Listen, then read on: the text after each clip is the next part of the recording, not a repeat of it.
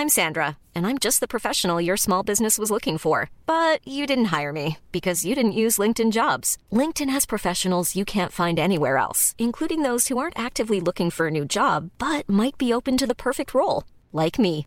In a given month, over 70% of LinkedIn users don't visit other leading job sites. So if you're not looking on LinkedIn, you'll miss out on great candidates like Sandra. Start hiring professionals like a professional. Post your free job on linkedin.com/people today. Hold up. What was that? Boring. No flavor. That was as bad as those leftovers you ate all week. Keke Palmer here. And it's time to say hello to something fresh and guilt-free. Hello Fresh. Jazz up dinner with pecan-crusted chicken or garlic butter shrimp scampi. Now that's music to my mouth. Hello Fresh. Let's get this dinner party started. Discover all the delicious possibilities at hellofresh.com. Selling a little or a lot? Shopify helps you do your thing however you cha-ching. Shopify is the global commerce platform that helps you sell at every stage of your business. From the launch your online shop stage to the first real-life store stage, all the way to the did we just hit a million orders stage. Shopify's there to help you grow. Shopify helps you turn browsers into buyers with the internet's best converting checkout. 36% better on average compared to other leading commerce platforms. Because businesses that grow, grow with Shopify. Get a $1 per month trial period at shopify.com/work. Shopify.com/work.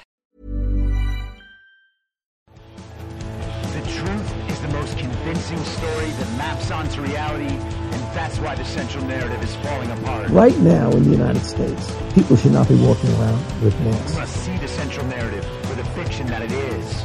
We are Americans. While elections are sometimes messy, this was a secure election. The founders began the fight for human liberty and self-governance, and it's up to us to finish the job. I tell you what, we are in a truth emergency right now.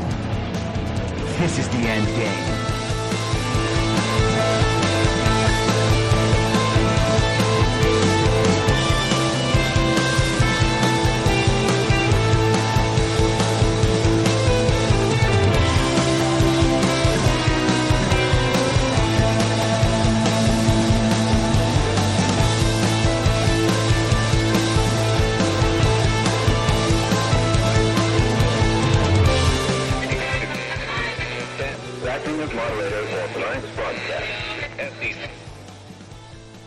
It's Tuesday, October 10th, 2023, the 992nd day of dystopia.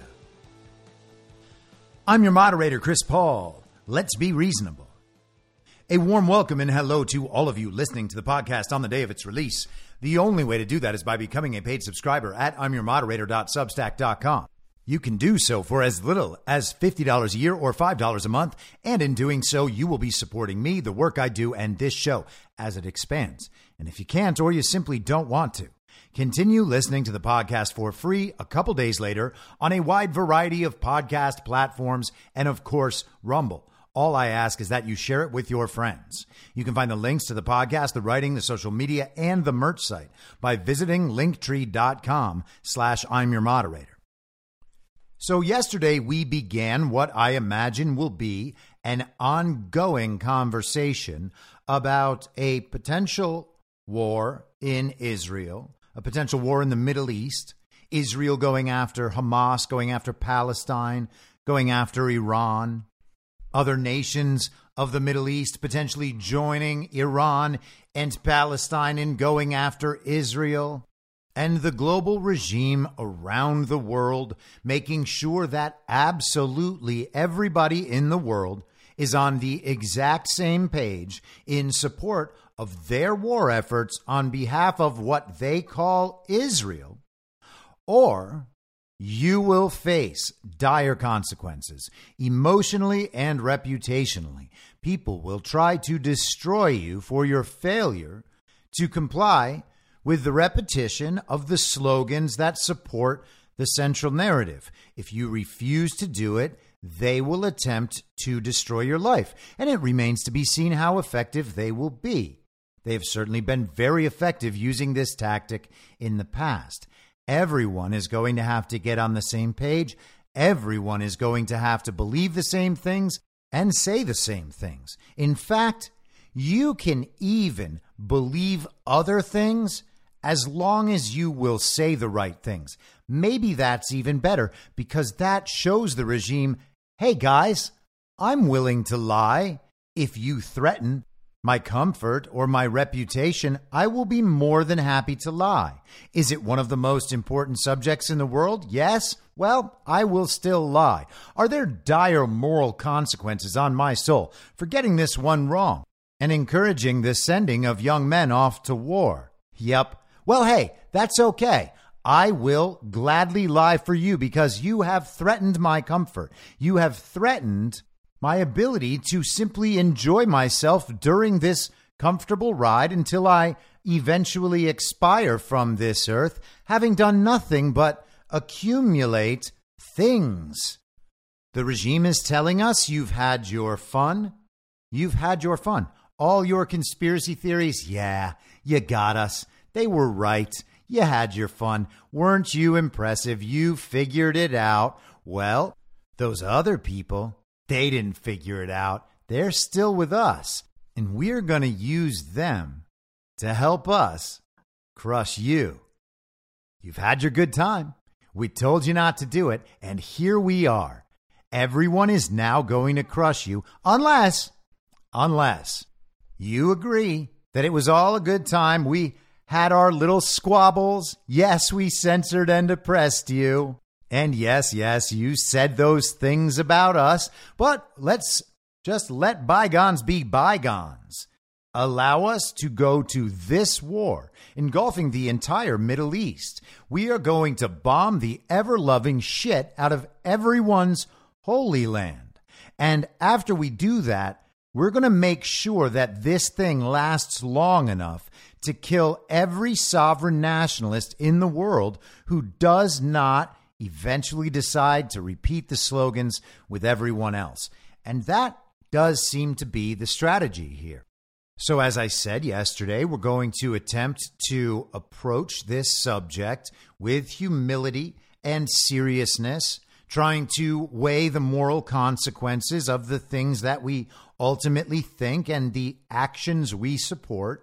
And rather than accepting that what the television has always told us up until now is true, we're going to let go of all that stuff and see what sort of understanding about this situation we can build from the ground up. Understanding we're not going to find all the pieces. We're not going to know everything there is to know, but we can know that the history as we've been taught it is totally unreliable. And we can know that all the people clamoring right now for war are the same people who supported the same thing just a year and a half ago in Ukraine. The people who told us, no, those aren't real Nazis, and there's not a real Nazi history there, despite all the history. This is different. You see, the leader is himself Jewish, according to us, and that means that these can't be Nazis. Those very same people are encouraging us to go to war now. And some of the rhetoric is actually pretty unbelievable. Just talking about incinerating people. Tough guys saying things like, yes, it is time to wipe Palestine off the earth. Like, what in the world are people talking about? What in the world are you as an American doing? Weighing in on a decision of whether or not to eradicate an entire people on the other side of the world based on some videos you saw on the internet and a history that, as it's told to you, is certain to be absolutely chock full of lies. And if we're going to talk like that, and if we're going to take talk like that seriously, but somehow not literally, what sorts of people are we signing up to be? I think communists are absolutely reprehensible in knowledge and character, and I wish that they would wake up. I wish they would take the time and express the genuine caring that they want people to believe they have in their hearts. I wish they would take that caring and put it toward figuring out what is actually going on in the world right now. because that would very likely stop them from supporting the things they're supporting. But I don't want them killed. I don't want them all rounded up and re-educated. I don't want them bombed or imprisoned unless they have actually broken the laws they apply to others. If they have broken those laws, then they can be tried in courts before a jury of their peers. And if prison is the sentence, then it's prison. But I don't want them rounded up and thrown in prison for being communists. And aside from occasionally joking around about helicopter rides, I don't think I've ever said otherwise. I don't even want Russia to incinerate all those Nazis in Ukraine. I would like every one of them to be forced to admit all their crimes and tell the world, all of those complicit. And then I would like to go circle by circle in the funding and coordination of those Nazis and find out exactly where it leads, and then have the whole world understand. And then after that, of course, to the extent that these are Nazis, absolutely go ahead and give them the sentences that are seen fit to give by the countrymen who they tried to destroy. Because that's not happening here. So it's not our issue what those Ukrainians decide to do with them. We can voice our opinion and support one way or another, but it's not our decision ultimately. But we have people ranting and raving online about how maybe the best move is to simply turn out the lights and starve these 2 million Palestinians. Now, I don't have to be in any way supporting Palestine or Hamas, and I don't support them. To understand that risking the eradication of 2 million of them isn't something that we can just go start screaming on the internet after seeing some videos and being told some horrifying stories and shown some horrifying pictures. That's stuff we've seen in the real world before, coming from this very same regime. And it's the sort of thing we've seen them fake before. Now, I don't have to say, and I don't have to prove that any of this is fake, to at least step back far enough and understand what it is we're doing and why. We can't be the sort of people that just see some videos on the internet and are then told some stories about what those videos mean, shown some pictures, told some more stories, told about the oppression of certain people and told more stories, and told how because of that oppression, we now need to commit ourselves to going to war in every religion's holy land for as long as it takes. As long as what takes?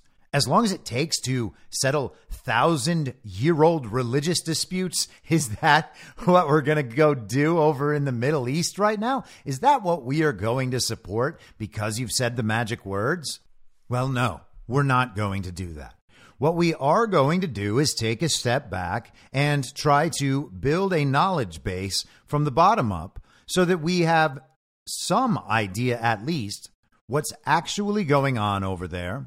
And we're going to look at that picture from multiple directions and try to figure out whether or not the picture is accurate. And then if it is, how we can synthesize what's in that picture in order to understand it and then draw whatever meaning we can from it that will lead our moral decision making. We are not going to go out and promote the eradication of a couple of million people because the internet made us mad. That is for insane people. And naturally, everybody's like, it's not just the internet. It's the news. The news is confirming that these stories are true. Oh, yeah. Sorry. So it's the internet, the television, and the print news. They're all confirming the story. Get out of town, commie. You don't say. They're all on the same page. The internet, the television, and the print media are all on the same page. Gosh, how did it happen? In the prior age, we only had the television and print media, and they would just tell everybody what to believe, and everybody believed it. And they all called it unity, even though it made no sense. Hey, Sam. Hey, Fred. Are all of your beliefs definitely false just based on how none of them could ever fit together into a coherent and principled worldview? Oh, why, yes, they are. Okay. Well, guess I got to get myself back inside. Can't miss the beginning of Brian Williams. People are literally clamoring for the deaths of millions of people because some combination of the internet, television, and newspapers has made them feel angry and scared. We're not going to do. And we can't do that because we have to be better than the standard issue villagers who will just do whatever the television tells them to. There is a very strong chance that the television is intentionally misleading them. And if we allow ourselves to be like them, if we do what they do, if we do what the television tells us to do, then we are not putting America first. We are not putting our families first. We are not putting our children first, our friends first, our communities first, etc. To believe otherwise would be to believe that the television is looking out for your best interests this time. And it is clear that the television is not doing that. The television is still advertising COVID shots. But where is COVID? COVID is nowhere. They're just advertising experimental mRNA shots. And they want you to get an RSV shot and a flu shot as well. They want you to get 3 at one time. Every commercial played during national sporting events like NFL games is outright propaganda. Sports and movies and television shows are all just filled to the brim now with propaganda. Every little bit of it is them trying to create that false reality and keep you inside it. The world really is like this. That's what they're saying. And we need your help. We need your help to keep the world like this. What we're going to need you to do is every single thing we tell you to do without questioning any of it. And we need you to do it when we need you to do it. There's not going to be any thinking or debating. There's not going to be any hesitating or confusion. We're going to need you to do what we tell you to do right now. The television is not looking out for you this time. They have not looked out for you any of these times prior, and they are certainly not doing it now. And you can tell by the tone of the conversation that they are trying to apply the maximum pressure right up front to break everybody immediately. Because once you've broken them that first time, they're going to have no choice but to continue going along with it. Look how long the Ukraine thing has continued. Most people in this country are not in a position, morally speaking, to stand up against the Ukraine spending. And that's why they're so quiet about it. They have to be able to explain why before it was a life or death necessity, but now it shouldn't happen at all. And they can't make that explanation to their fellow standard issue villagers who are around them in their social environments. They can't say, yeah, we were all wrong, and it's really pretty bad, morally speaking, that you're continuing to support it. You really got to stop supporting that thing as fast as possible. We were just wrong. That's not what people are doing. They haven't stayed in the party of false decorum for the last 3+ years to get to that point at this time. If they're still in it now, if they're still making the argument now, and they were making the argument a few months ago and a few months before that, they're probably in it to the end. Maybe we'll peel off some small percentage, and that's wonderful. We want people to keep waking up and taking responsibility for themselves, understanding that they have done things wrong. It's cool. We all have. You went a little far with it, commie, but make yourself a redeemable commie and attempt to redeem yourself. Just please stop causing problems along the way, and we've got this, all right? But otherwise, people are not going to get there. They're going to keep doing the thing they've been doing. They are going with all the pressure right up front. If you oppose them day after day after day, they're going to ratchet it up. Now they have pictures of beheaded babies and stories about beheaded babies. Now, do awful things happen in the world? Yes. Could awful things be happening right now? Yes. Are those awful things happening right now? We don't know. But even if you want to bias toward believing that what you're being shown online and on television and in the news is true, does that mean that we need to push for the United States' involvement in an all-out war in the Middle East, which is exactly what we would be signing up for? There is not some small targeted strike. Now they're saying they want us to go in and get hostages out. Well, what happens if something goes wrong? Oh, yes, the United States would be immediately drawn into that war. And you gotta think that maybe the people clamoring for war know that and might be doing this whole hostage thing for that reason. Are there hostages? I don't know, and you don't either. What I do know is that the people telling me there are hostages have lied to me about absolutely everything else while trying to get me to commit myself morally, financially, and with my ideas and belief and the repetition of those ideas to support every kind of atrocity that this regime has wrought for years and years and years, going back for pretty much all of time, because what they do cycles through over and over and over again. And you can see the system replicating itself as it happens. You can watch these stories come back around generation after generation. We look at the Reichstag fire in Germany. We look at the Maidan Square massacre in Ukraine. We look at January 6th. We look at a very similar, very violent insurrection in Brazil 2 years later. All those events are basically the same. All of them were used for the same exact things. All of them were used by the same globalist regime. And yet we're going to pretend that they are somehow different? That because we've seen these events in the world and we were made to feel serious emotions about these events on one side or the other, some facet really tugged at our heartstrings, made us angry, made us sad, made us confused. We're going to see these things and then do whatever they say. We're going to assume that these events are real while knowing that these same events have a history and that they're all the same people. And we're going to pretend it's not true this time because we are witnessing it.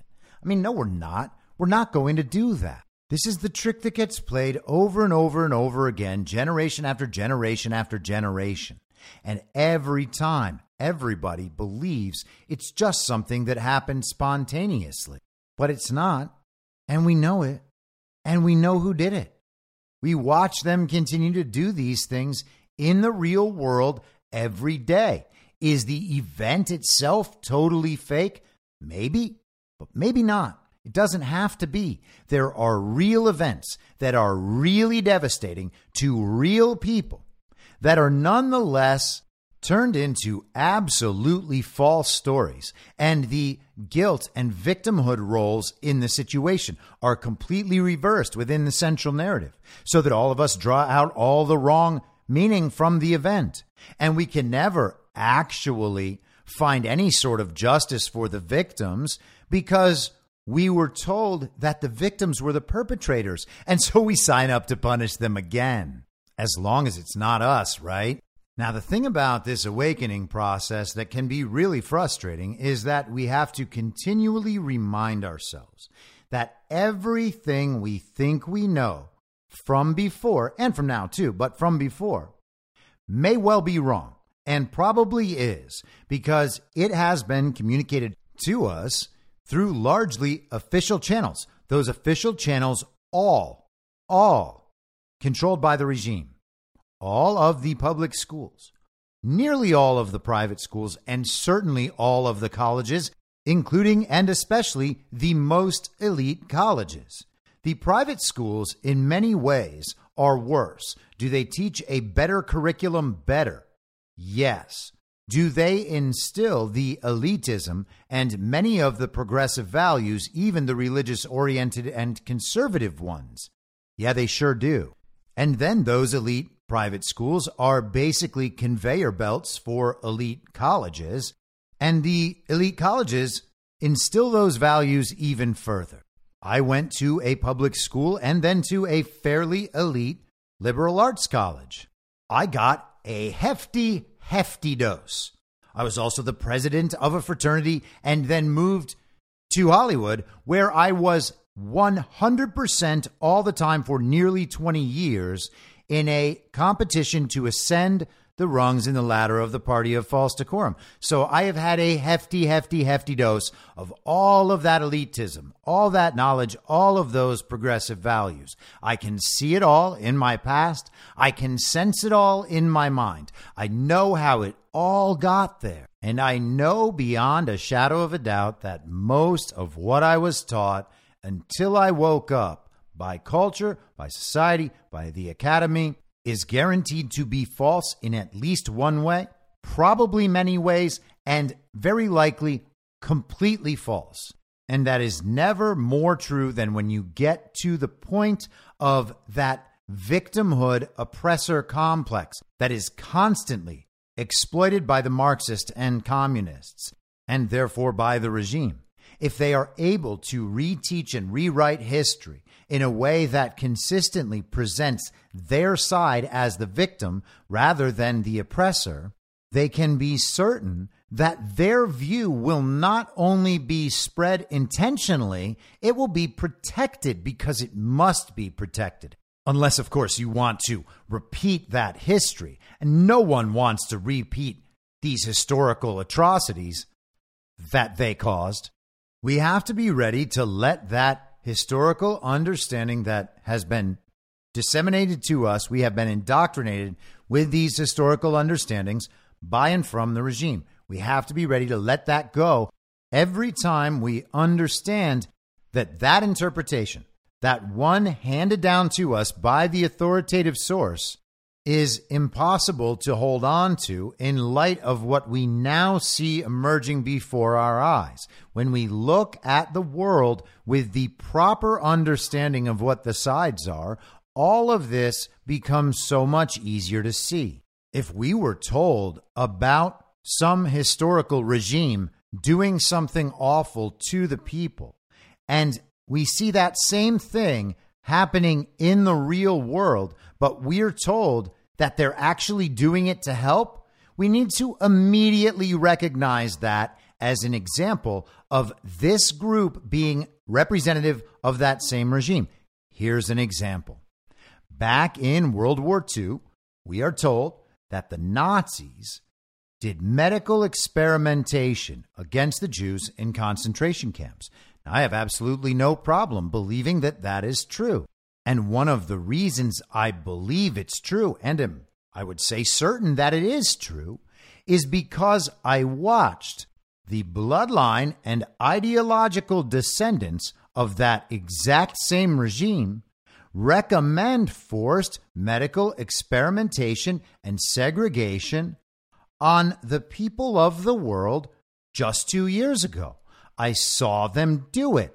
And while they were doing that, they were also supporting Nazi battalions in Ukraine, funding them, arming them, giving them intelligence and support. And they did that while knowing that those Nazis had been engaged in an ethnic civil war for 7 years at that point. But truthfully, it's more like 7 decades.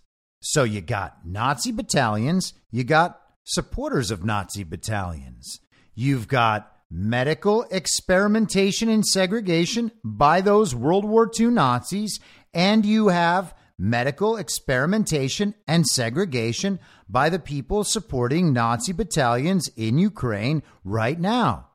What are the chances that those are different ideologies and different groups, while they are the very same ideological and bloodline descendants of the people in World War II?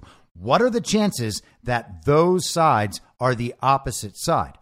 The chance is 0. There is a 0% chance of that being the case. And when you look out into the world and see that these same groups who are supporting all of that are also supporting the United Nations and the World Economic Forum and a hate movement against Russians, a hate movement against sovereign nationalist Americans supporting Donald Trump, hate movements all around the world, it's really not difficult at all to understand that that is one regime. It is not multiple regimes. It is not different sides. It is one regime doing the same thing, running the same playbook in different places at different times. It is nothing else. It should be seen as such and treated as such. We should think of them the same way we would think of World War II Nazis, and we can look them in the eye and understand who and what they are. We don't need their immediate eradication. That is not what's called for. What is called for is the exposure of their crimes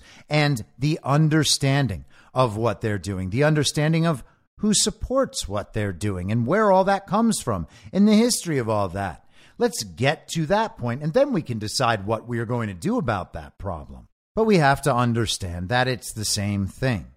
And the people they are against are all the people of the world who don't support the global regime.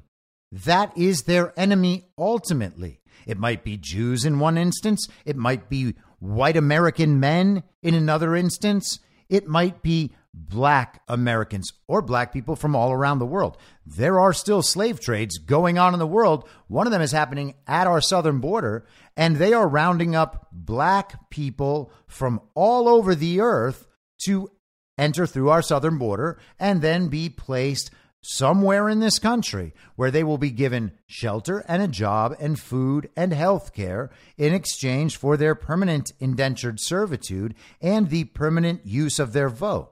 These people will then hand any children they have over to the regime. The regime will use them for medical experimentation.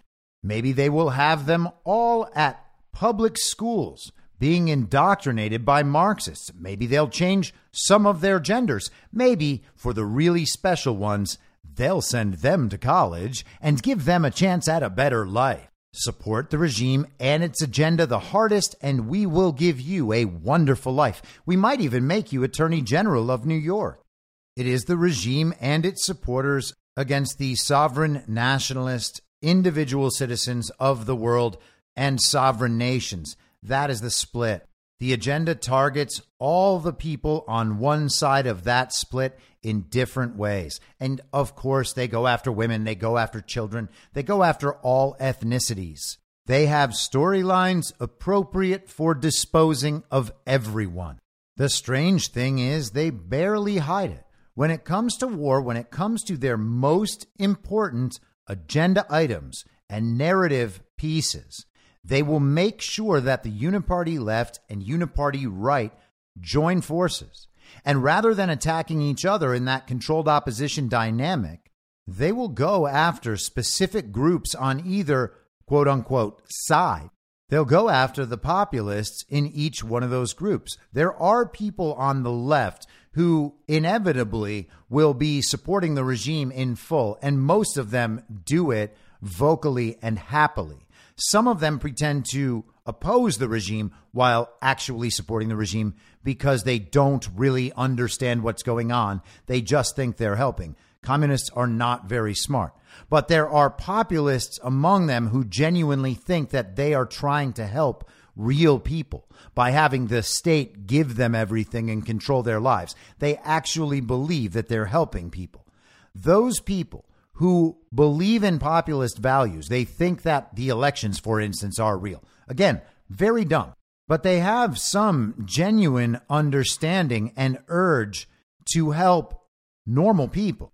As misguided as they might be, those people will be attacked by the uniparty combined. And of course, we will be, because the uniparty hates us the most. We are the biggest threat. That's why the uniparty left and the uniparty right have both waged kind of separate hate campaigns on Donald Trump and on MAGA now for well over 8 years.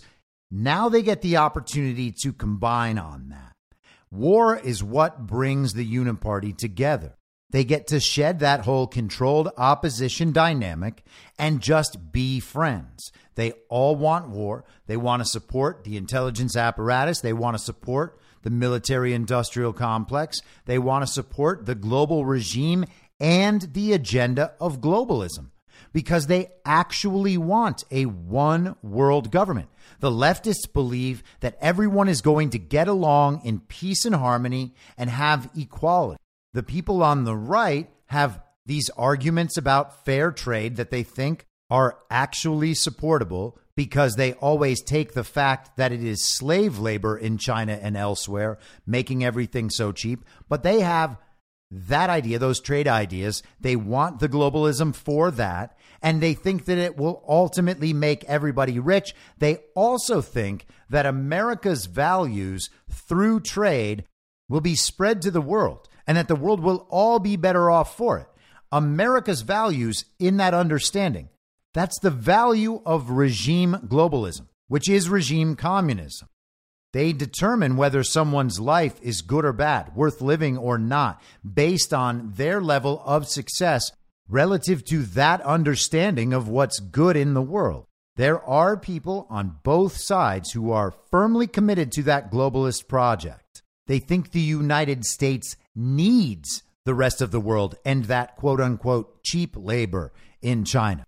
They are not in actual opposition. The uniparty left and the uniparty right are not enemies. They are friends with different opinions about some aesthetic stuff and how they want to identify publicly. The left wants everybody to know that they would never hate anybody, no matter how degenerate their behavior, because they don't judge. They're good people. The right wants everybody to know that they're tough and manly and that they know how things work in the real world. And we listen to that story most of our lives. Normally, the uniparty left and the uniparty right fight with one another. They tickle fight and pillow fight. They call each other nasty little names like woke. The uniparty left communists call the uniparty right communists fascists. Everything they say and do supports the understanding from the central narrative about politics and geopolitics, world affairs and history, how power works in the world, what's really important.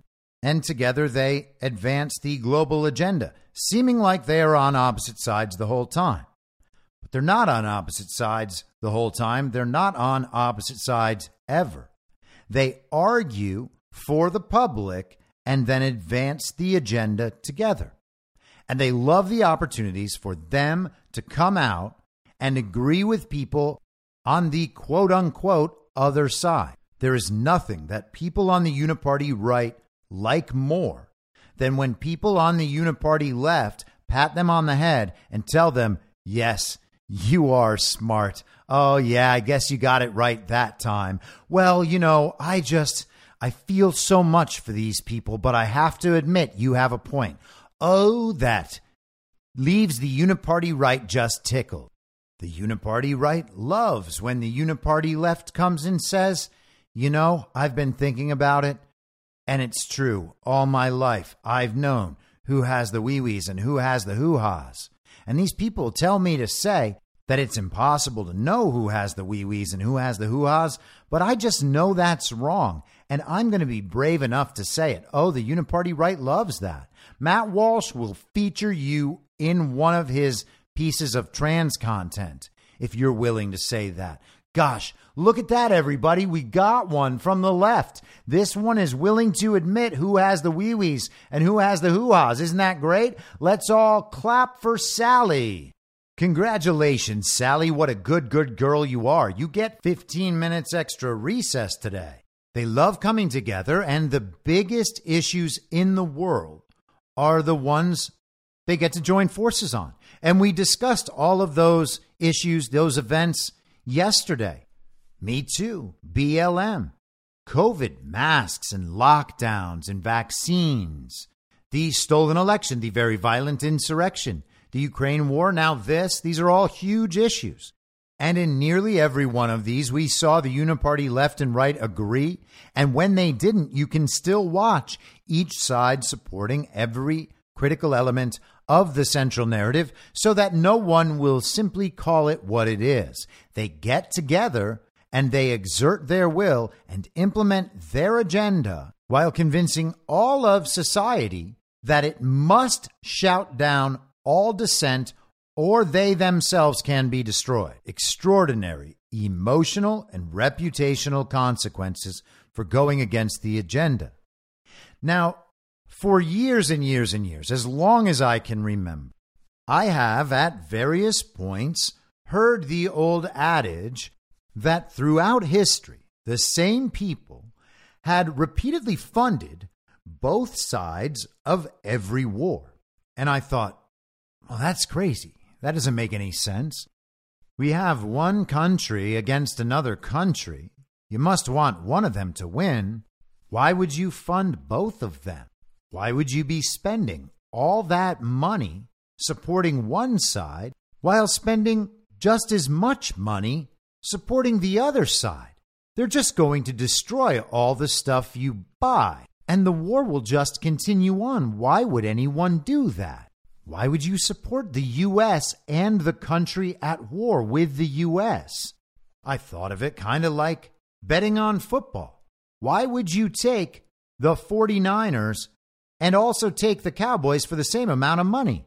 You're going to end up paying the vig on your loss. It's going to be worse than having not participated at all. But that, of course, is thinking about it all wrong. And then you eventually realize, well, they're going to fund this war for however long it takes for both sides because they actually don't care who wins or loses. And they will make money on the war fighting itself. Then they will make money on the reconstruction. And you get a little farther down the road like that. That starts making sense. Okay, this is why you would fund both sides, because companies that you own are going to produce all of the weapons and the ammunition and the supplies. And then once all the destruction happens, companies that you own are going to rebuild both countries, assuming that both countries will get on the right path as far as the agenda goes. Otherwise, why would you give those countries any funding at all? You would be happy to watch those countries fall apart. I mean, you don't care if they're destroying each other in a war already. You clearly don't care about the people of those countries. So, of course, you're not going to care whether or not they're going to want to rebuild their country. Let's leave it in rubble until they realize what's good for them. Eventually, some politician will get that entire country to agree that the globalist system is going to be best for them. They'll sign up, and then their country can be rebuilt. Oh, then we'll make the country plenty rich indeed. But it's possible to actually go a little further than that. What could this regime want? We know that they're funding both sides, so they accept the destruction, they accept the loss of life. They are going to use maximum leverage to get countries to go along with their agenda when they promise to rebuild those countries. But they don't care about the countries, they don't care about the people of the countries, and they certainly don't care about the young men who are, by and large, sovereigntists and nationalists who will fight a war on behalf of that country. They definitely don't care about them. In fact, those men in those nations are the enemies of the regime. And so when the regime gets to start a war, the sovereign nationalists of those countries are the ones whose lives will inevitably be ended. And there is a pretty easy argument to make to see why the regime might have wars just to do that, and might involve countries just so that their young, strong, brave, patriotic, sovereign nationalists will be taken away to die on foreign battlefields. I mean, again, they already explicitly support a depopulation agenda. And you might say, hey, the uniparty right does not support that agenda. Really? Well, then how come for 40 years up until Donald Trump burst onto the scene, they never talked about how it was a depopulation agenda in the first place? How come they still don't? How come these people can never win an argument on anything for decades? All they do is say, oh, you know, those leftists, they're going too far this time. We're going to need you to give us all the power you can for years, and we'll tell you we're about to fix it. They're aligned on pretty much everything that matters. Again, you had Mike Cernovich out there encouraging mask wearing. You had Ben Shapiro saying, "Get the vaccine, dopes." You had Sean Hannity and all the guys like that supporting sending money endlessly to Ukraine, making Volodymyr Zelensky a hero. Ooh, Putin is a brutal dictator. This is an invasion. Their positions were indistinguishable. Blue and yellow flag pins and handkerchiefs for Kevin McCarthy and Mitch McConnell and all of those who follow them in our legislative bodies. Now, if you really wanted to take over societies in the aftermath of a war, you would be hard-pressed to find better ways to do that than by having each side eliminate all of the sovereign, patriotic, nationalist men in both countries. You want to elevate weak, incompetent, complicit, corruptible, compromised men? That's a pretty damn good way to do it. Are we really supposed to pretend that's not what's happening? And then in these brutal battles of the past, should we not at least consider that the two sides, quote unquote, both funded by the global regime, are not just willingly sending the young, brave, patriotic, sovereign nationalist men of each country to die on foreign battlefields simply to cull them? What about this regime's agenda? What about what we've seen this regime do that would tell you that's not what's happening, or that that couldn't happen because that's simply too evil? What about their behavior suggests that the prior understanding is correct? And when you consider the indoctrination aspect, consider who got to bypass the Vietnam War and skip the draft. It was those going to college. Those who were willing to commit to the indoctrination were able to avoid war. And that may come off judgmental. I don't mean it to be. I don't think Vietnam was a good war. I don't blame anyone for not wanting to go fight it. We can see now that it is the evil twin faction in the regime starting these wars and sending men off to die in them. I would not myself ever want to go fight and die in a war of Joe Biden's choosing, under Joe Biden's direction, or under the direction of the military-industrial complex as it has been. And of course, I'm not saying that to cast aspersions on our military either. Everything is two things. We have to be able to talk about the corrupt part. They always try to obscure how everything is two things so that you can never actually talk about the corrupt part without sounding like you are insulting the good part. But we're adults. We're smart people. We can understand that everything is two things and that we are talking about one part or the other. People talk about dumb Americans, for instance. Are we dumb? Well, we've been dumb in certain ways.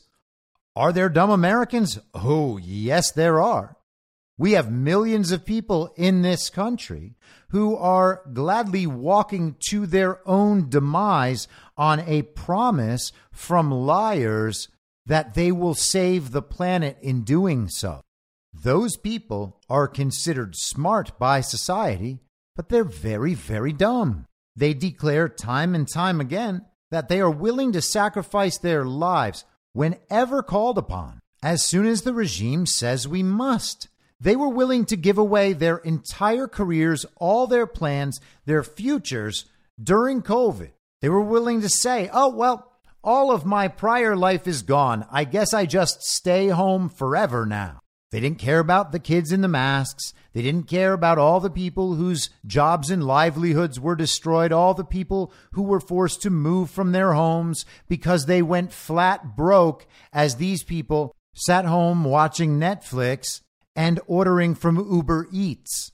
They took the vaccine because the science said they had to. The television said they had to. If they died from it, they wouldn't even feel bad. They said it was worth it every time one of them died. Oh, well, let's just mark that one down as a COVID death and pretend that no one can see what we're doing. But would they want to go die in a war? Well, hell no, they wouldn't, because that would involve pain and suffering, not like the vaccine. But that's not the reason, is it? You see, people like them will give people like them credit for taking the vaccine. But people like them will not give people like them credit for going off and fighting a war. They'll say, what is Trevor doing over there? These are the people clamoring for war. They don't care about their lives. I mean, they're not going to die for Israel. They're not going to die for Ukraine. And they would never in a million years go die for Taiwan. But they will encourage it from others. They'll do whatever they're told to do to maintain their comfortable ride. Inject yourself. Say this. Support this war. Support this pedophile. Taylor Swift says register to vote. And we just keep going. And because these people want to show everyone that it's not only morally good to be supporting the things they're supporting, it is so purely and obviously morally good to support the things they're supporting that if you don't support them, you must be evil. And because you're evil, you can be treated in any way they come up with. And because you are evil and they are good for fighting you, they can say anything they want about you at any point. No matter what you have done or said in your life, they can say anything they want about you, and they will still be the good ones because you're evil.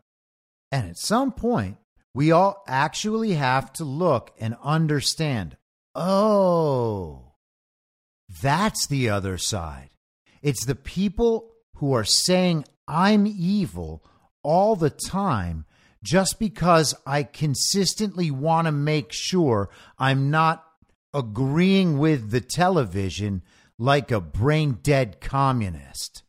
That's the other side. The side that always says it hates me, even though it agrees with me about some things. That's the other side. It's not Democrats, although almost all of them are clearly on the other side. Democrats love saying how much they hate me, but not as much as those Con Inc. people do.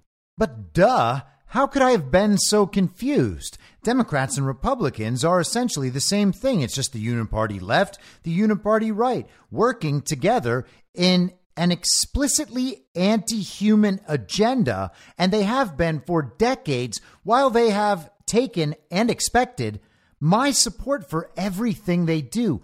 Gosh, that seems like something the other side would do. Now, wait a second. What's that? Oh, they're telling everyone again how they hate me? Gosh, maybe that is the other side. And the entire time they've told me to hate one part of this weird controlled opposition dynamic, and I was doing that just because I could tell they hated me. But wait, these people hate me too? Oh, and they're working together. Oh. Yeah, okay, that is the other side. Yeah, guys, that's the other side.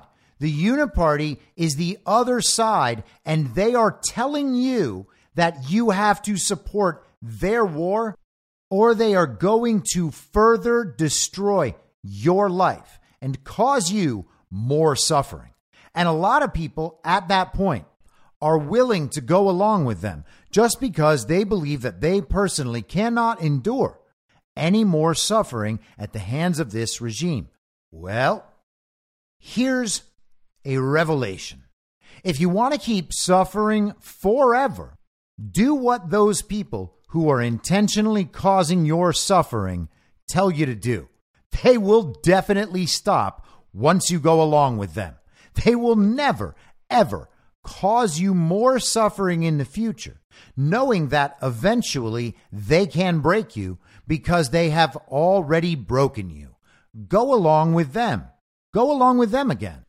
Now, if you understand that the two sides in the war are controlled by the same people and funded by the same people and pursuing a similar agenda on behalf of the same people, then in some important way, they aren't actually two sides at all. They're just one side, at least in the sense that they are pursuing ultimately the same things and that the leaders within both parties are probably supporting those things explicitly. In that way, it's very similar to the controlled opposition dynamic we see in the United States between Democrat and Republican. They can pretend to hate each other. And for normal people who are really wrapped up in the stories, They might well hate each other. There are Democrats that absolutely hate Republicans, and probably a lot of Republicans who actually hate Democrats. But as you go up higher and you move toward more elite positions, people higher up with more elite lifestyles, you will see that they are explicitly working together to accomplish the same goals. And eventually you understand that they need each other. You can think about street gangs. Those are controlled by the regime. Do they recruit normal people off the street and turn them into lifetime criminals, make them serve long prison sentences, occasionally advance them if they are good at serving the regime and happy to do so? We all understand that, but we also understand that there are corrupt cops, and those corrupt cops work with those gangs, and both sides profit. Both sides create crime where it is needed. And sometimes crime is needed. Sometimes crime is needed to destabilize certain neighborhoods. Because there are some places that are more valuable without any people in them. And there are some places that become more dependent on the regime and are willing to give away basically all of their freedom so that they can be taken care of because their lives are so bad otherwise. We can love cops. We can honor the sacrifice they make. We can believe that they lead honorable lives and are just trying to serve and protect their communities, and also understand that there are a bunch of really bad cops. And those bad cops are advancing in life through corruption and criminality and compromise. There are people out there who will turn a blind eye to really, really horrible crimes. And there are people out there who happen to be policemen who will even go along and assist in the commission of those horrible crimes because they themselves will profit. We can see what the FBI is. We can see that the FBI will help the regime pursue its political opponents and then prosecute them and go after normal Americans, calling them terrorists, and involve themselves in a series of false flag events. Involve themselves in various fringe groups and hate groups to the point where they're essentially creating and running them. But we also know there are good people in the FBI as well. Everything is two things, but the point is those corrupt people on the law enforcement side and those criminals who can be directed in ways that are beneficial to the regime or who are willing to do the things outside the law that most who are trying to climb the ladder within the party of false decorum are not willing to do. They work together. They can seem to be on opposite sides. They can even be at each other like cats and dogs. But ultimately, they're supporting one another in the pursuit of the same agenda on behalf of people higher up than them who allow them to both sides profit off the furtherance of that agenda. On the surface, they are in absolute opposition. They may even hate each other. But underneath that surface, what's really going on is that they are working together for the same thing.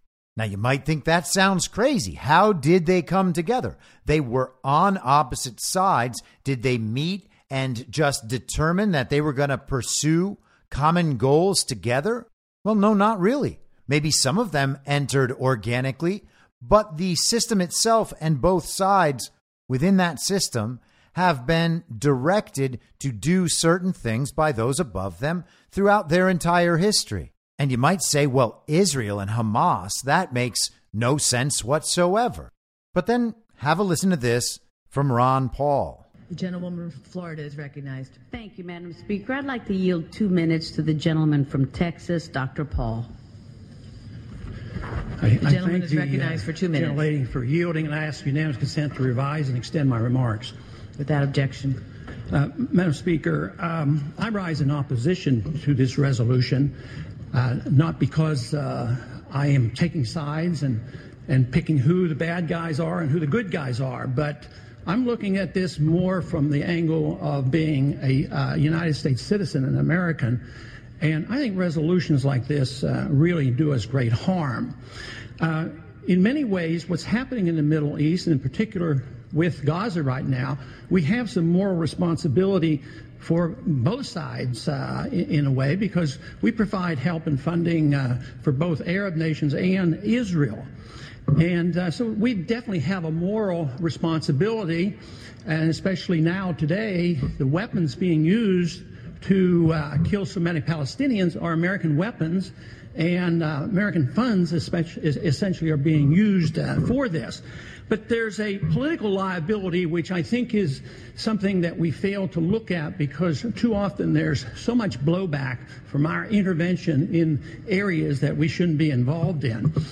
You know, Hamas, if you look at the history, you'll find out that Hamas was encouraged and really started by Israel because they wanted Hamas to counteract Yasser Arafat. And you say, well, yeah, that was better then and it served its purpose, but we didn't want Hamas to do this. So then we as Americans say, well, we have such a good system, we're going to impose this on the world. We're going to invade Iraq and teach people how to be Democrats. We want free elections. So we encourage the Palestinians to have a free election. They do, and they elect Hamas. So we first indirectly and directly through Israel help establish Hamas. Then we have election. Then Hamas becomes dominant, so we have to kill them. You know, it just doesn't make sense. During the 80s, you know, we were allied with Osama bin Laden. And we were contending with the Soviets. It was at that time our CIA thought it was good if we radicalized the Muslim world.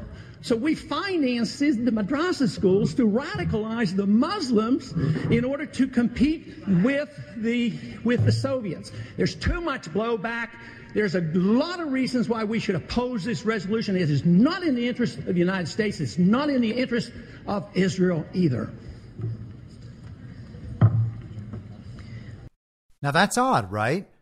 Ron Paul is claiming that Israel, with America's help, created Hamas. And to me, that sounds a whole lot like how Ukraine, with America's help, created those Nazi battalions. And how America created and funded ISIS and Al-Qaeda and these drug cartels that they can't stop working with. They use these quote-unquote terrorist organizations and cartels around the world as the muscle and logistics for their global criminal enterprises. Human trafficking, drug trafficking, weapons trafficking, money laundering. All of this is tied together. All of this is run by gangs and cartels and terrorist groups. They're called different things in different places, but they all kind of work together to advance those common goals.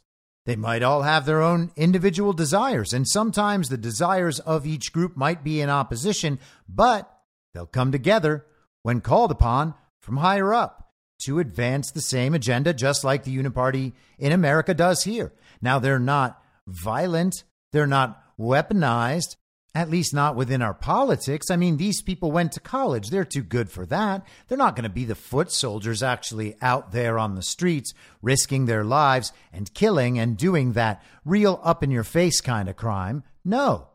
They'll just assist in overthrowing the nation by scamming the citizens out of their vote. You see, it's totally different then. All they did then was sign their name to the wrong piece of paper. They didn't, massacre a village or anything.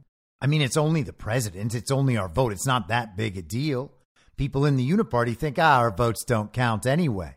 But they can't believe they'd ever be stolen. Isn't that incredible? A total inversion within the false reality.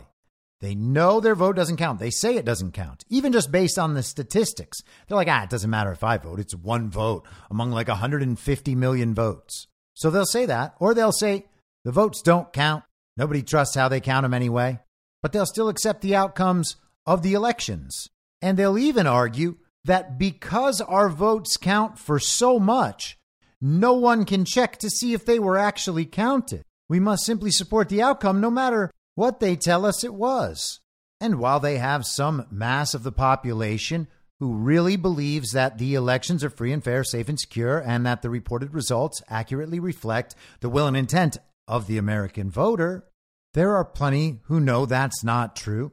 But the regime doesn't care because the regime has already set it up so that the candidates on both sides, Republican or Democrat, whoever wins, will be doing the job of the regime. So why have the election in the first place? They could just negotiate the outcome in advance. Or better yet, the corporations and organizations and countries who fund these political candidates, well, they could just hash it out among themselves and let us know what's been decided. And of course, that's exactly what happens. Of course, they control both sides of it. What are they going to do? Leave it up to chance? No, they don't like leaving things up to chance. And they've always been able to exert a certain amount of control because they have control over the culture, over society, over the academy, and over the means of communications. But they are losing that control. And there are sovereign nations, sovereign individuals within those nations around the world actually rising up in genuine opposition to them. And we keep speaking out in opposition to them because, again, the truth is they need us. That's why all the censorship, why all the propaganda, why all the oppression. They don't just need to force us along. They need some amount of people to go along with them by choice.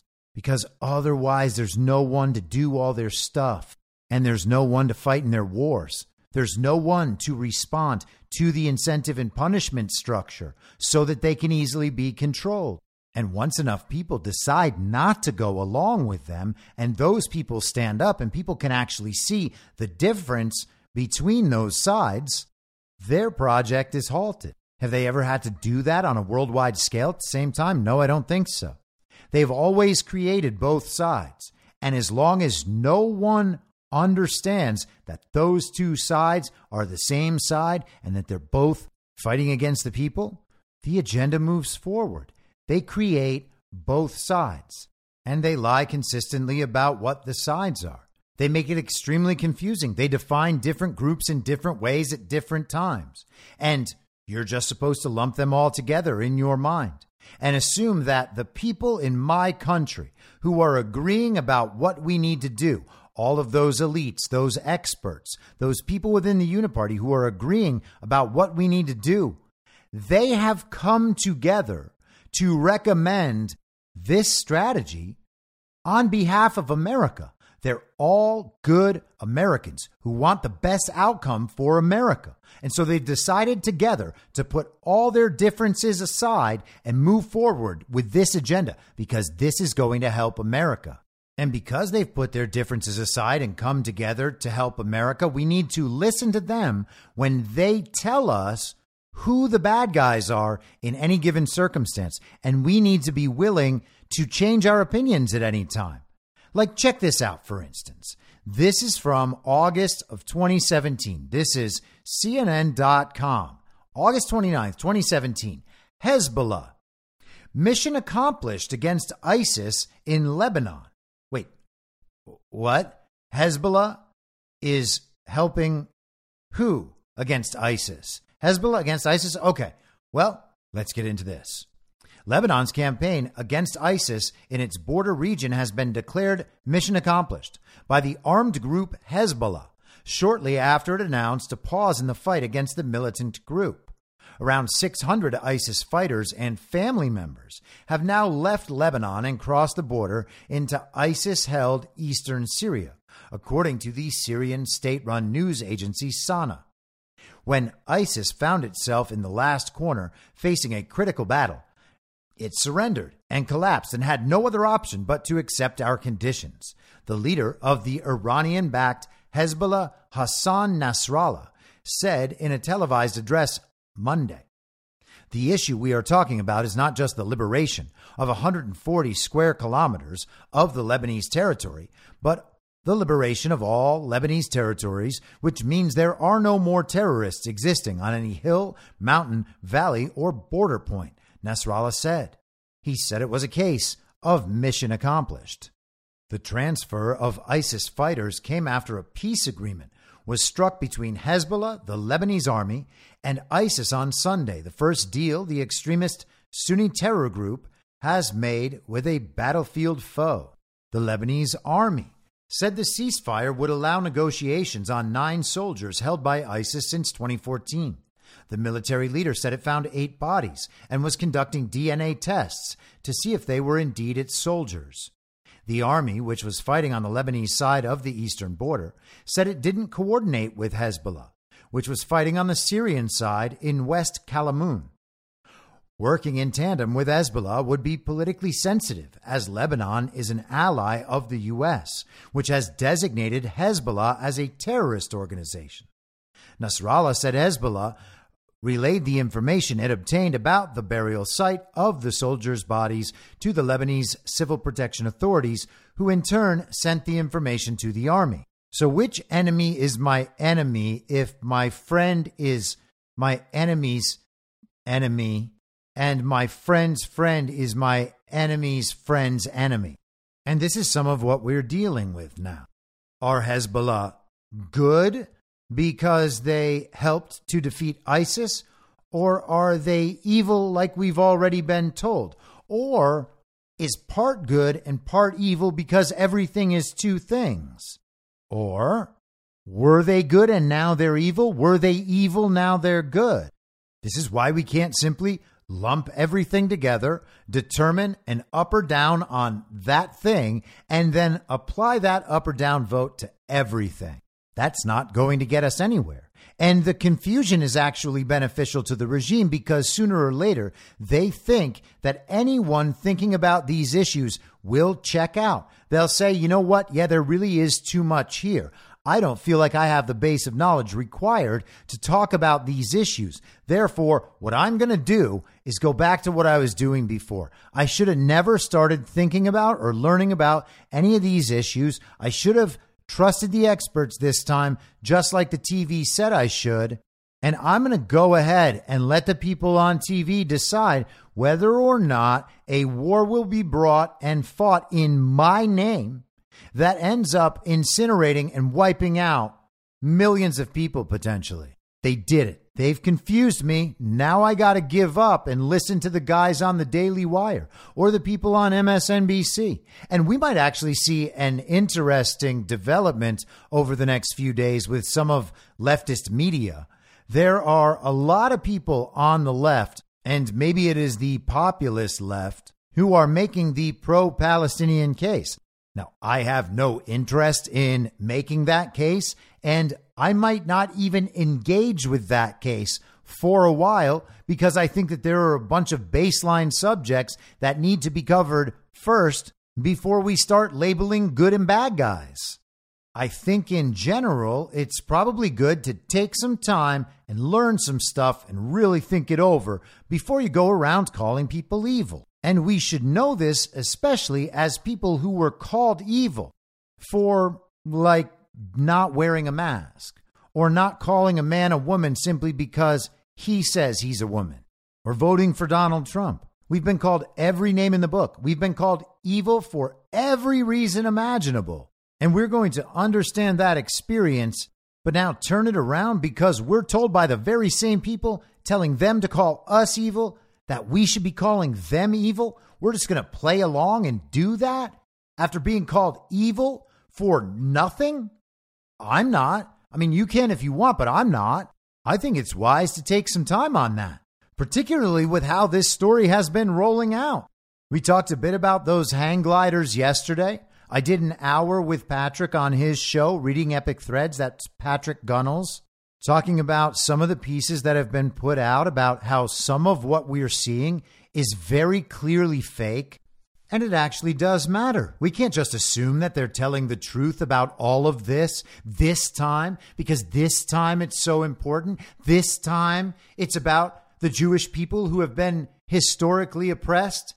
This time it's about war. They would never lie about either of those things, even though they're lying about both of them right now in Ukraine. We can't just assume that. We are told that Hamas fighters flew in to a desert rave on paragliders and then took like 30 models hostage from that event. And Miles Mathis, who was talking about this, made the excellent point and wondered, how did they get all of these models back to where they're now being held? They paraglided in. How did they get out? And how did they take people with them? Where's that part of the story? Did buses arrive? How did these paragliders evade the Israeli defenses? They're not stealth. They're not even quiet. They're easy to see. They're not fast moving. They can't evade fire. How in the world did that work? We had reports yesterday about intelligence failures, and those will be ongoing. This was the Times of Israel.com. Yesterday, Egypt intelligence official says Israel ignored repeated warnings of, quote unquote, something big. Mounting questions over Israel's massive intelligence failure to anticipate and prepare for a surprise Hamas assault were compounded Monday when an Egyptian intelligence official said that Jerusalem had ignored repeated warnings that the Gaza-based terror group was planning something big, which included an apparent direct notice from Cairo's intelligence minister to the prime minister. The Egyptian official said Egypt, which often serves as a mediator between Israel and Hamas, had spoken repeatedly with the Israelis about something big without elaborating. He and Israeli officials were focused on the West Bank and played down the threat from Gaza. Prime Minister Benjamin Netanyahu's government is made up of supporters of West Bank settlers who have demanded a security crackdown there in the face of a rising tide of violence over the last 18 months. We have warned them an explosion of the situation is coming, and very soon, and it would be big. But they underestimated such warnings, the official, who spoke on condition of anonymity because he wasn't authorized to discuss the content of sensitive intelligence discussions with the media, told the Associated Press.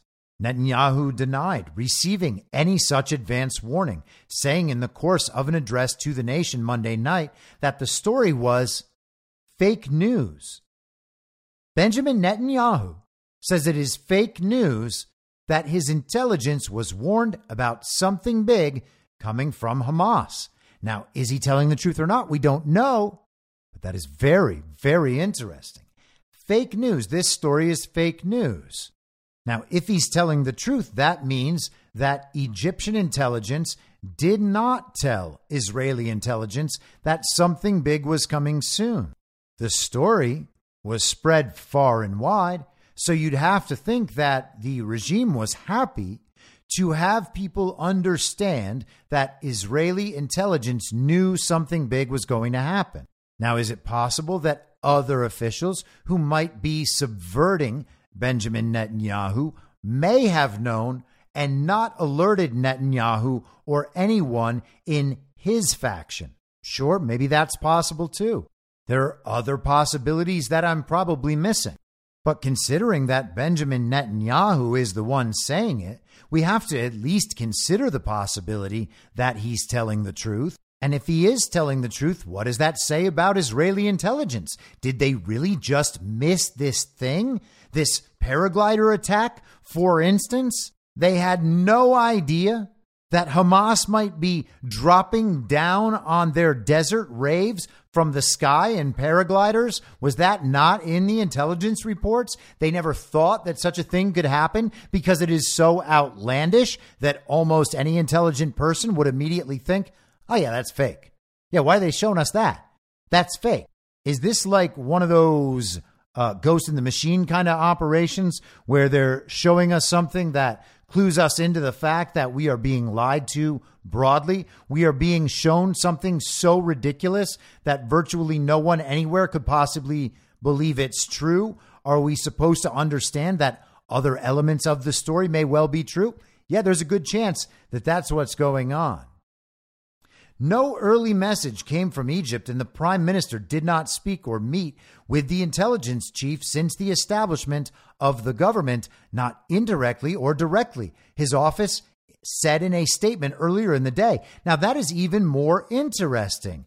The prime minister did not speak or meet with the intelligence chief since the establishment of the government, not directly or indirectly. Should we take that to mean that Benjamin Netanyahu is not getting briefed on intelligence from Israel's own intelligence agencies? Or is it that Benjamin Netanyahu has cut them out on some level? In the future, how do we imagine this might look with the CIA? Is Donald Trump going to come back into office and work hand in glove with the CIA? Are they going to be inseparable? Are they going to be kind of like an odd couple? In the future, we're going to have movies made about their congenial relationship. Oh, at first they wanted to destroy Donald Trump, but now they're best pals. This is the Donald Trump and the CIA movie. We'll probably get stories about them cutting him off. We'll probably get stories about him cutting them off. You can figure it's only going to work in one direction. And we've already kind of had some of that. Is it possible that that same thing is happening in Israel and that's what's going on in Israel? It's possible. Should we assume it's true? Nah, I don't think we should assume it's true yet, but it's possible, and it's a potential parallel. And if we're right about that, then we might learn something about situations in our country and in Israel. Now, this is a fairly long article. I'm not going to be able to go through all of it, but let's jump down near the end. Amir Avivi, a retired Israeli general, said that without a foothold inside Gaza, Israel's security services have come to rely increasingly on technological means to gain intelligence. He said terrorists in Gaza have found ways to evade that technological intelligence gathering, giving Israel an incomplete picture of their intentions. Isn't that interesting? They are operating in a different information space. They have been forced to figure out how to evade the information control by Israel's security services. The other side learned to deal with our technological dominance, and they stopped using technology that could expose it, said Avivi, who served as a conduit for intelligence materials under a former military chief of staff. Avivi is president and founder of Israel Defense and Security Forum, a hawkish group of former military commanders. Sounds very globalist, does it not? They've gone back to the Stone Age, he said, explaining that terrorists weren't using phones or computers and were conducting their sensitive business in rooms specially guarded from technological espionage or going underground. Oh, that sounds like skiffs. They were conducting their business in skiffs. But Avivi said the failure extends beyond just intelligence gathering, and Israel's security services failed to put together an accurate picture from the intelligence they were receiving based on what he said was a misconception surrounding Hamas's intentions. Israel's security establishment has in recent years increasingly seen Hamas as an actor interested in governing, seeking to develop Gaza's economy and improving the standard of living of Gaza's 2.3 million people. But Avivi and others say the truth is that Hamas, which openly calls for Israel's destruction, sees that aim as its priority. So the globalist former retired general of Israel's security services, who is bemoaning the loss of their technological advantages on intelligence gathering, says that despite Hamas wanting to govern and improve the standard of living for people in Gaza, what they actually want most of all is Israel's destruction. And I gotta say, that kind of sounds like when Michael Hayden tells us that we are trying to overthrow our democracy. Those MAGA extremists are going to destroy our democracy. If they are ever given any power, they're going to destroy democracy. That is what those MAGA extremists want. Now, I want to be clear. I'm not saying that Israel are the bad guys because this guy happens to be a hawkish war industry globalist. And I'm not saying that Hamas are good guys just because there is at least the notion that they want to govern and improve the lives of the people in Gaza.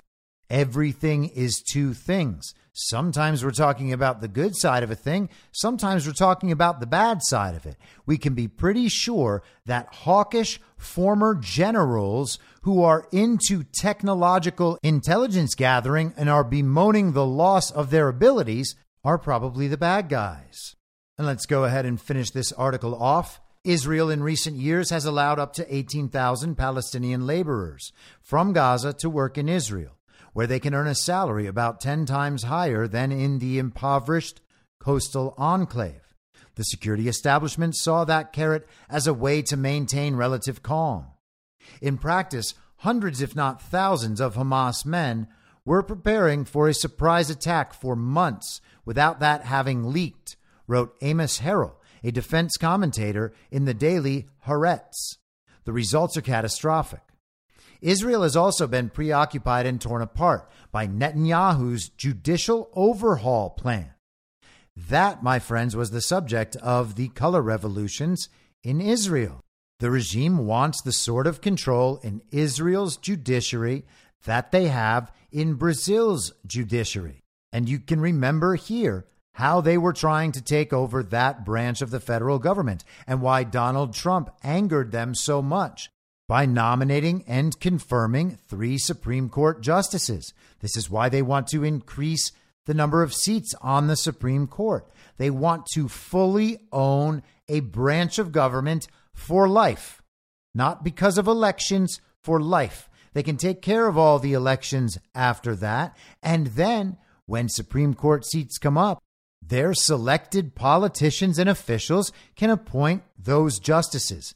That's the point. They want to own that branch forever.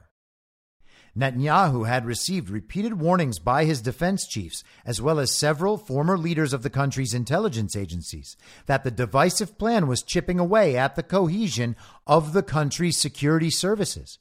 So all of this is Netanyahu's fault for ignoring warnings from other countries that he says never happened.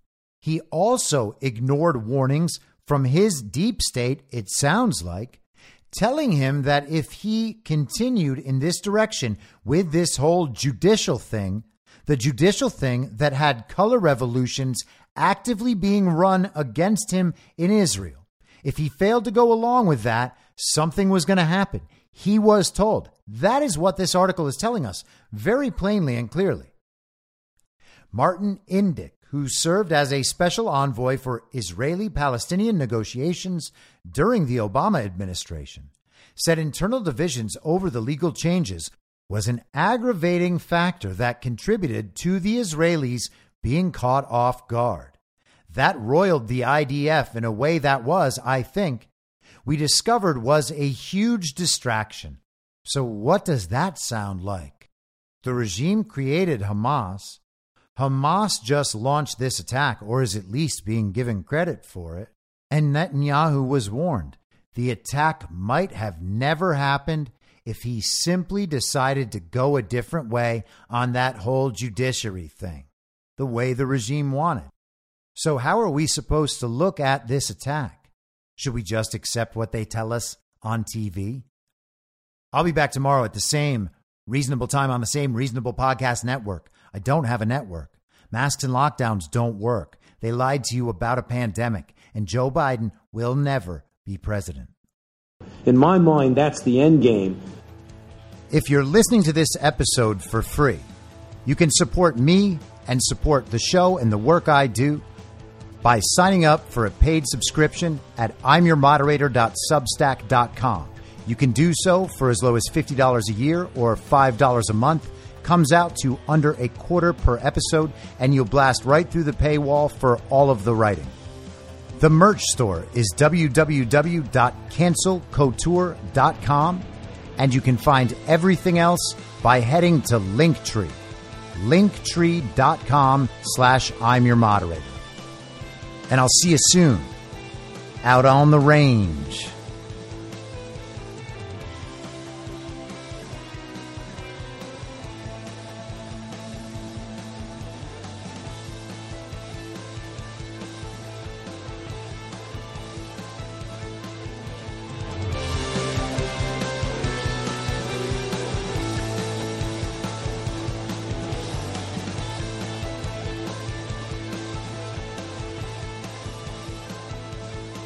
It's high noon.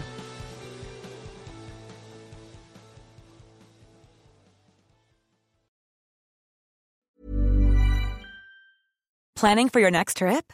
Elevate your travel style with Quince. Quince has all the jet-setting essentials you'll want for your next getaway, like European linen, premium luggage options, buttery soft Italian leather bags, and so much more. And is all priced at 50 to 80% less than similar brands.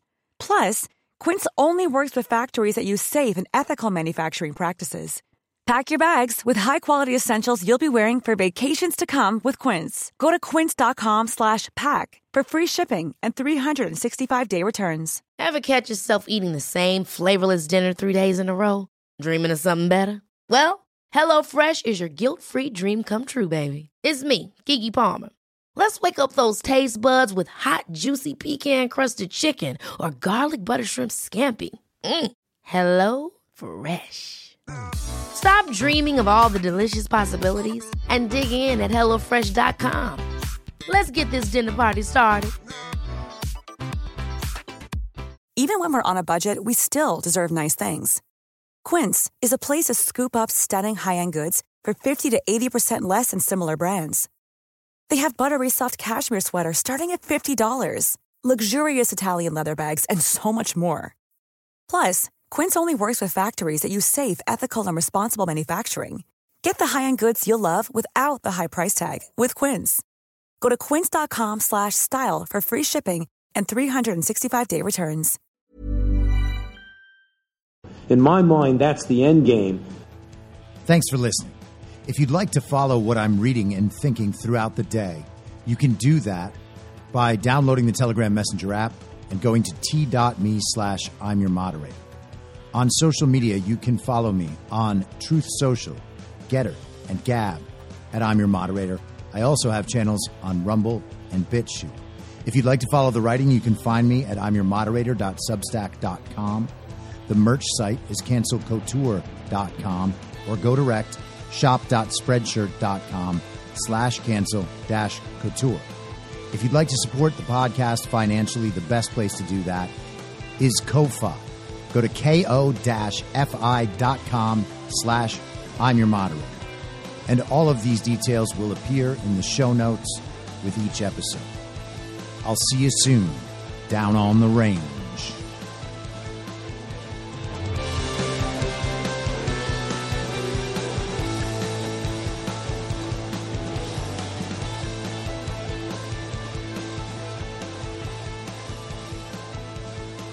It's